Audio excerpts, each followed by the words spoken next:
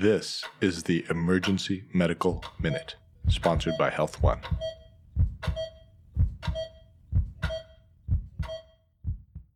Just kidding.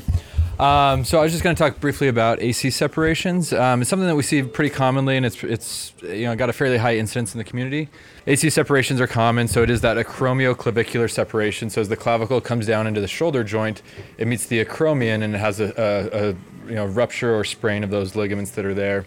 There's 6 different grades. We won't go over all those, but basically one is just like a sprain with no real dislocation or displacement of that.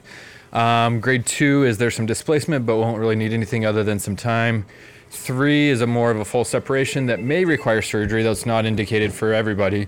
It's usually people who are still pretty active, a lot of overhead work, athletes.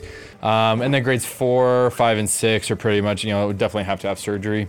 There can be some mimics. There's like a slap injury, which is more common, that will usually require surgery as well, which is one of the ligaments up in the shoulder. There's some other things that could happen as well, but bottom line is usually treatment up front is pain control, immobilization in a sling, and getting them the right follow-up they need.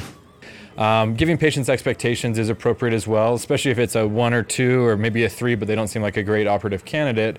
It is at least 6 weeks of not really having great range of motion, and really like 12 weeks before they're back to normal function. But that being said, people are often kind of concerned about that step off, especially if it's a parent with a child, and think their child is maimed forever because they're going to have a bump over their shoulder. So not all are surgical, and it's good to remind patients of that so they don't have false expectation that everything is surgery and that's always the fix.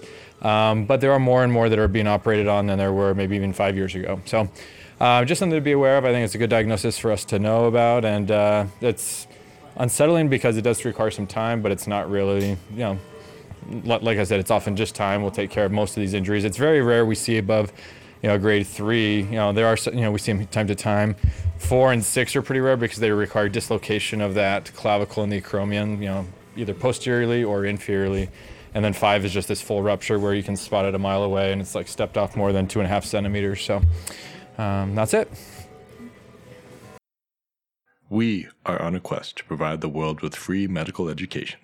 Please help us out by rating us on iTunes, following us on social media, and subscribing to our newsletter at emergencymedicalminute.com.